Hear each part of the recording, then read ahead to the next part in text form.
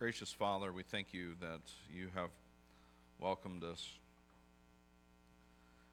us into your family. You welcome children into your family.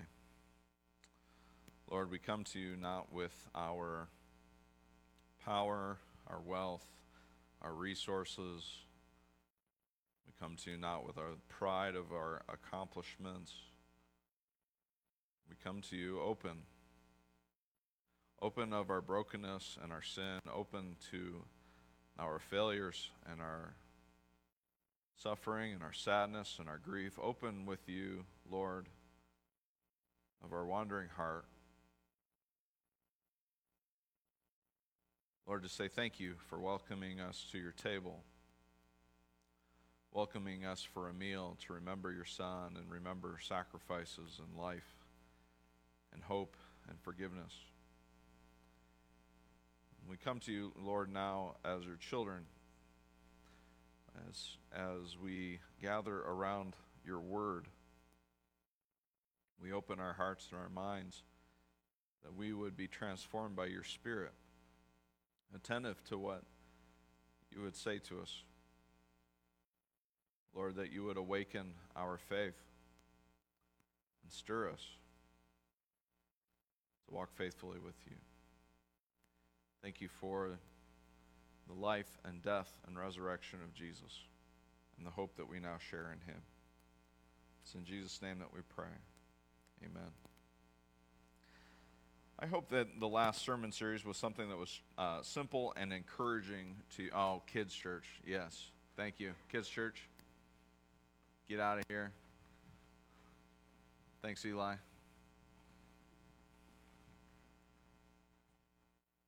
Adios, amigos. Have fun. Be good for Emily.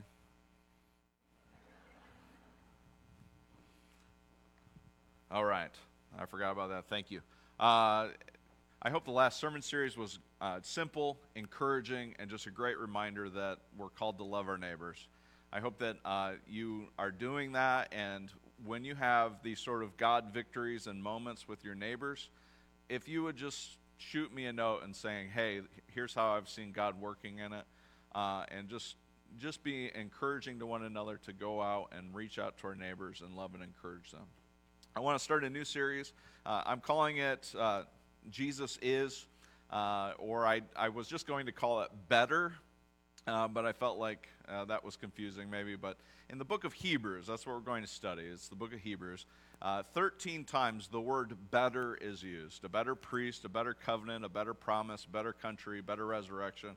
And all over and over again, it's ways in which Jesus is better.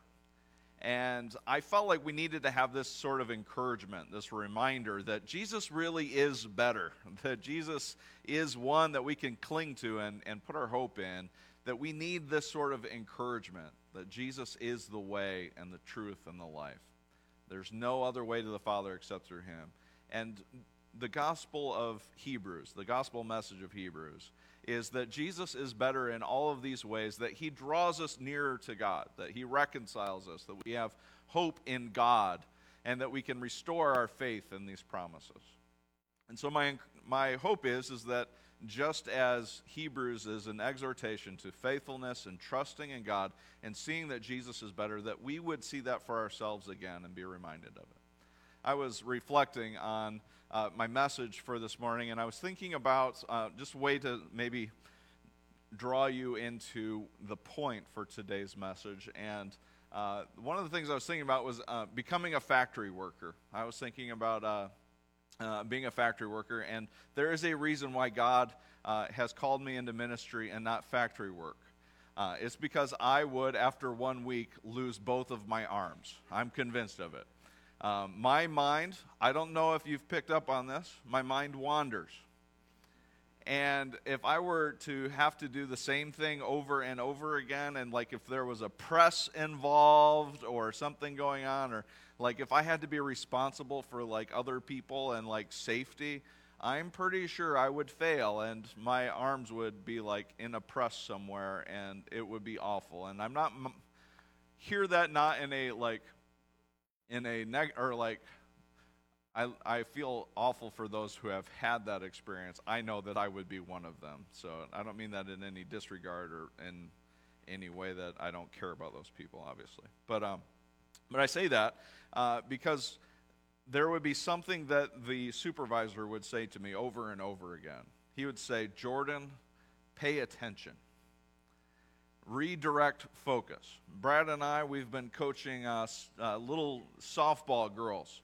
Every once in a while, you see one of these numbers, right? And then one of these. And they're just sort of sitting in the grass. And what do we yell at them, Brad? Pay attention, and focus. We don't want a softball to the face. The book of Hebrews is about waking people up to pay attention. And what I have found in my life is, and maybe you find this to be true, but when you go through activities that you just sort of like do over and over again, you sort of need the reminder to pay attention. That's what the rumble strips are on the road. Pay attention, right? We've all been there. I don't know if any one of you have not hit the rumble strips before. If you drive Michigan roads, they're all rumble strips. This is what my experience has been driving home last couple of weeks. The roads are terrible. But in life, it's about these reminders of paying attention, the rumble strips of life. Things are sort of veering off. You don't want to drift off. You need to pay attention and refocus. When we do something over and over and over again, we sometimes need to be jolted back into the reality of paying attention. When we think about worship, when we think about our walk with God, the sort of routines that we find ourselves in, every once in a while we sort of just get into a sort of rut. Are we paying attention? I was trying to pay as much attention to God this morning as I could, knowing that I was going to ask all of you to pay attention. But it's this challenge, this encouragement, our hearts awakened to God and what He's doing. Is your heart paying attention to God? Is your mind paying attention to God? The opening of the book of Hebrews is a preacher who we don't know his name or her name. We don't know who wrote this message. But we get a sense of what's going on with the people through what the preacher starts preaching about. And he would examine the flock and the congregation, and he's examining their hearts. And there are a few things that are happening that he's just like, we need to fix this. We need to redirect this if we're going to be faithful to Christ. And one of the issues is that they haven't been growing in their faith. They've sort of been stuck. Some of them are reverting back to old ways and just kind of like not really following Christianity as it was prescribed. They were falling back into old habits and old ways and just wondering, is this really for us? They were also drifting away. They were drifting away from Jesus, drifting away from their faith, falling back and reverting. Not only that, they were also doing this other thing that he will challenge later on in the text, and he'll say that some of you have not been coming to the gathering of believers. And so as I think about this text and I think about its relevance for today, I think that we're facing all of those same challenges. Is Jesus worth following? Is Jesus worthy of our trust and our faith? Is there some other way? I think about our attendance, not attending the gathering, finding other options to do. I hesitated to bring this up because, it might sound like the preacher's whining that nobody's showing up. And that's exactly what he is doing. It was okay for the Hebrews preacher to say it, and it's okay for me to say it. Come to church. If you're online, show up. That's what he's saying. Amen. Yeah, that was a little salty, wasn't it? Tell me how you really feel. We want you here because we love you. Don't neglect the gathering. This is part of his message, and he's just throwing it down and saying, if we don't wake up, we're going to drift away. We're going to drift away, and we're going to drift apart, and then what do we have? Pay attention. Pay attention. In the past, God spoke to our ancestors through the prophets at many times and in various ways. But in these last days, he's spoken to us by his Son, whom he appointed heir of all things, and through whom also he made the universe. The Son is the radiance of God's glory, the exact representation of his being, sustaining all things by his powerful word. After he had provided purification for sins, he sat down at the right hand of the Majesty in heaven. So he became as much superior to the angels as the name he has inherited is superior to theirs. For to which the angels did God ever say, "You are my Son, today I have become your Father"? Or again, I will say, "I will be his Father, and he will be my Son." And again, when God brings his firstborn into the world, he says, "Let all God's angels worship him." And speaking of the angels, he says, "He makes his angels spirits and his servants flames of fire." But about the Son, he says, "Your throne, O God, will last forever and ever. A scepter of justice will be the scepter of your kingdom. You have loved righteousness and hated wickedness. Therefore God, your God, has set you above your companions by anointing you with oil of joy." He also says, "In the beginning, Lord, you laid the foundations of the earth, and the heavens are the work of your hands. They will perish, but you remain. They will all wear out like a garment. You will roll them up like a robe, like a garment they will be changed. But you remain the same, and your years will never end." To which of the angels did God ever say, "Sit at my right hand until I make your enemies a footstool for your feet"? Are not all angels ministering spirits sent to serve those who will inherit salvation? We must pay the most careful attention, therefore, to what we have heard, so that we do not drift away. For since the message spoken through angels was binding, and every violation and disobedience received its just punishment, how shall we escape if we ignore so great a salvation? This salvation, which was first announced by the Lord, was confirmed to us by those who heard him. God also testified to it by signs, wonders, and various miracles, and by gifts of the Holy Spirit, distributed according to his will. Let's talk for a moment about angels. I grew up watching Hollywood films, so I feel like an expert on angels. They are the ones that help you in the outfield, when you just need a little lift to get you there, and if you just flap your arms, they're there. They're there, ready to help you in your time of need. Angels, if we look at from the world perspective, the angels, their purpose is to protect you or help you catch baseballs or hit home runs, right? But the reality of the story of the Bible and the way we see angels working throughout the Bible, they're doing a lot of other things besides being in the outfield. Angels are proclaimers of truth. They advance God's purposes. We see them sort of first off in the book of Genesis. We have angels who announce to Hagar that she is going to be pregnant. It seems like the birth announcements that we have today, instead of on Facebook, the original birth announcements were angels. They would really shout from the rooftops and say, "Hey, Hagar, you're going to have a baby. The baby's going to mess everything up, but hey, you're going to have a baby." And says to Sarah that you too are going to have a baby. We get it in the New Testament, telling Mary, "Hey, Mary, you're going to have a baby." Angels, they proclaim God's agenda, God's advancement of his promises. God is communicating his will through angels. They are messengers. They are bringers of good news. We see the angels in the New Testament right out of the gate. They are celebrating and proclaiming the birth of Jesus. They are tools used by God, servants used by God to protect his people. We have an angel. It said one like a son of God. I think it was an angel. Maybe it was Jesus. I don't know. But we weren't there. But there was the story of Shadrach, Meshach, and Abednego. And they wouldn't worship the bunny idol.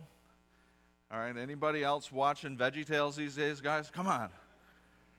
Good grief, y'all. Get a little culture. All right, da bunny, da bunny. Oh, I love da bunny, right? That's a great song, really catchy. Nebuchadnezzar wanted them all worship the chocolate bunny, right? But Nebuchadnezzar throws them into the furnace. The furnace is scorching hot. Those that put them into the furnace, they all die. But there are the three men, and there is the angel, or the son, one like the Son of God, that's in the furnace with them and protecting them with them.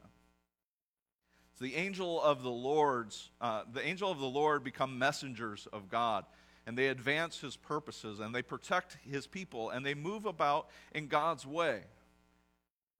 The Hebrew preacher, he opens his sermon by saying, in the past we heard God speak through his prophets, and we also heard God speak through his angels. It was the angels there. It was Moses burning the burning bush. It was an angel of the Lord in the burning bush. And God spoke to Moses through the burning bush, through an angel of the Lord. We have Balaam and the donkey, and he sees the angel of the Lord, and he stops, and Balaam beats his donkey, and he's like, why are you beating the snot out of him? Listen up. An angel of the Lord was right in front of the donkey and speaking then to Balaam. God's purposes are accomplished through the angels, and there's a message that they're trying to proclaim. And in the beginning, God spoke to them through angels, and he spoke to them through prophets. He says, all of this has been to advance God's purposes. All of this has been to awaken people to what God is doing, and now God is doing something new. In the past, he spoke through prophets, and he spoke through the angels, but now he has spoken to us through his Son. And this is incredibly important, that we would pay attention to this, that we would hear his voice and realize that God's no longer speaking through the prophet. He's no longer speaking through the angel. He's speaking for himself, through himself, on his behalf, and he is there, and he is present, and he is real. And he is speaking. You know, if someone of great influence walked into the room, we might take a moment and give pause, and we might wonder, why are they here?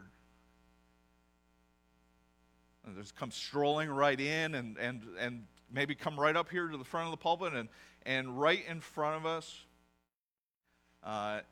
is someone of great influence and importance. I don't know what person to say, so it's not controversial.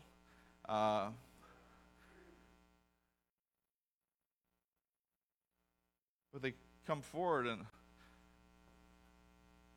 you would pay attention. You would wonder, this dignitary, why are they here? What is it what is on their mind that they feel so compelled to come all the way through and wander right up here and come up and come to little old Etna Green and say something to us? We would pay attention, right? That's the Hebrews preacher's point, is a dignitary has come, the King of Kings and Lord of Lords. He's come, and shouldn't we be paying attention?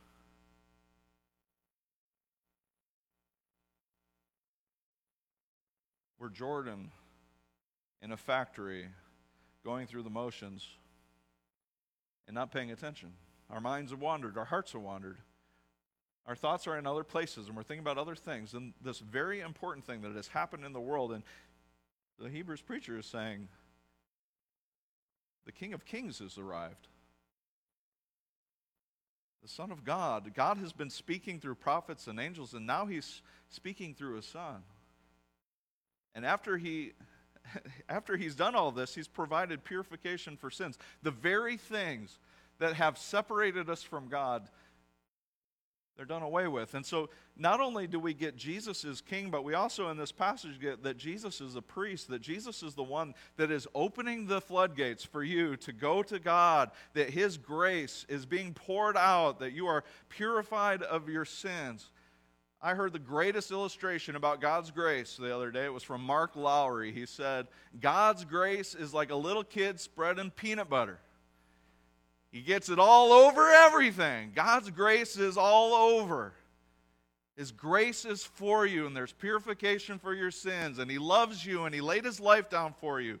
Jesus is this great priest who welcomes you into the family of God and a life with God, and he provides purification for your sins.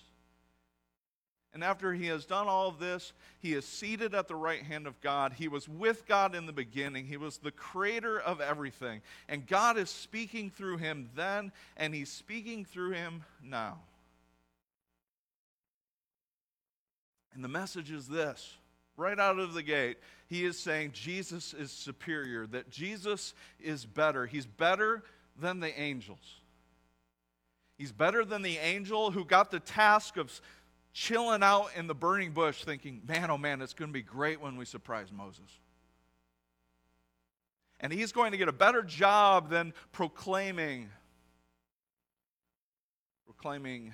any birth announcement.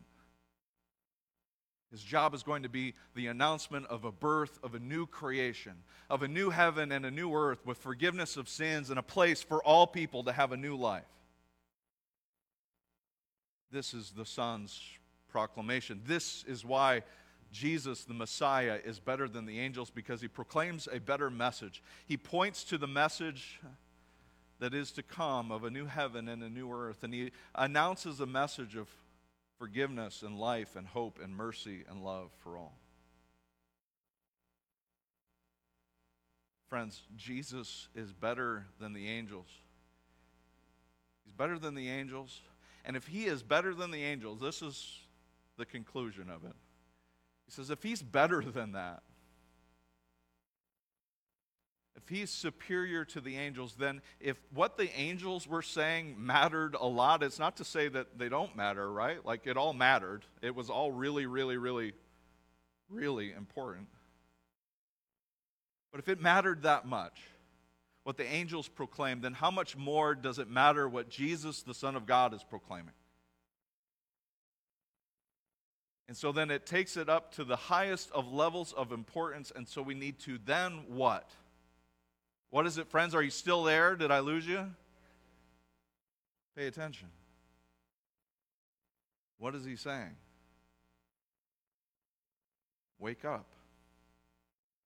Pay attention, or we might drift away. I imagine sometimes it's kind of like hopping in a boat, a little motorboat, and you're just kind of, if you stop paying attention to what you're doing, you might not end up at the right fishing hole. Sometimes we sort of wander and we drift away. And the exhortation is to say, pay attention. Come back. And so I have one really important question for you. What is Jesus trying to say to you? What is he saying to you? What is he saying to you about your life? What is he saying to you about your priorities? What is he saying to you about your family or your friends? What is he saying to you about the way you conduct yourself and treat people? What is he saying about your involvement with the church? What is he saying about your walk with him? What is he saying about your study of his word? What is he saying to you? And if we're honest, sometimes it feels like radio silence, right? I've never had that experience, but maybe for you all. So hear the heart of this message. The angels were proclaimers of God's purposes. Jesus is a proclaimer of God's purposes.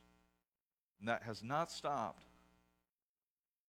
He's still speaking today. In fact, a dignitary came in this morning to speak to you. It is the Holy Spirit of God. In verse 2, for this, since the message spoken through the angels was binding, and every violation disobedient receives just punishment, how shall we escape it if we ignore so great a salvation? This salvation, which is first announced by the Lord, was confirmed to us by those who heard him. God also testified to it by signs and wonders and various miracles, and by gifts of the Holy Spirit it distributed according to his will. Do you believe the Spirit is here today? That a dignitary has come and he wants to say something to you? I pray that you would hear him. And you would hear the truth of what he has to say. That I believe you are loved, and you are treasured, and you have a place in God's family. Jesus is superior to the angels.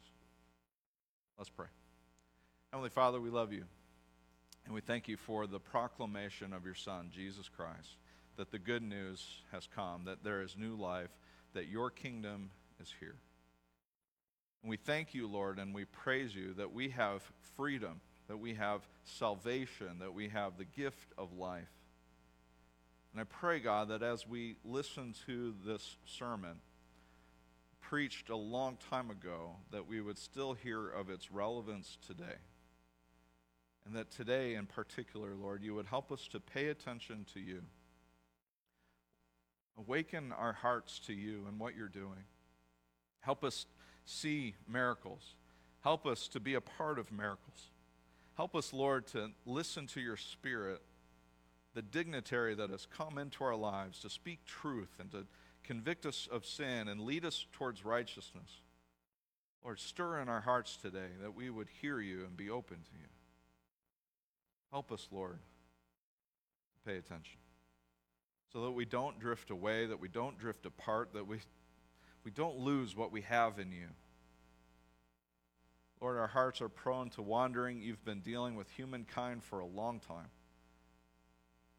You know our hearts are prone to wandering.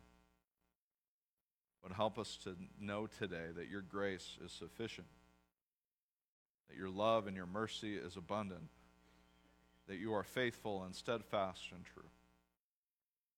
Lord, we proclaim along with the Psalms that your love endures forever. We praise you and love you. It's in Jesus' name. Amen.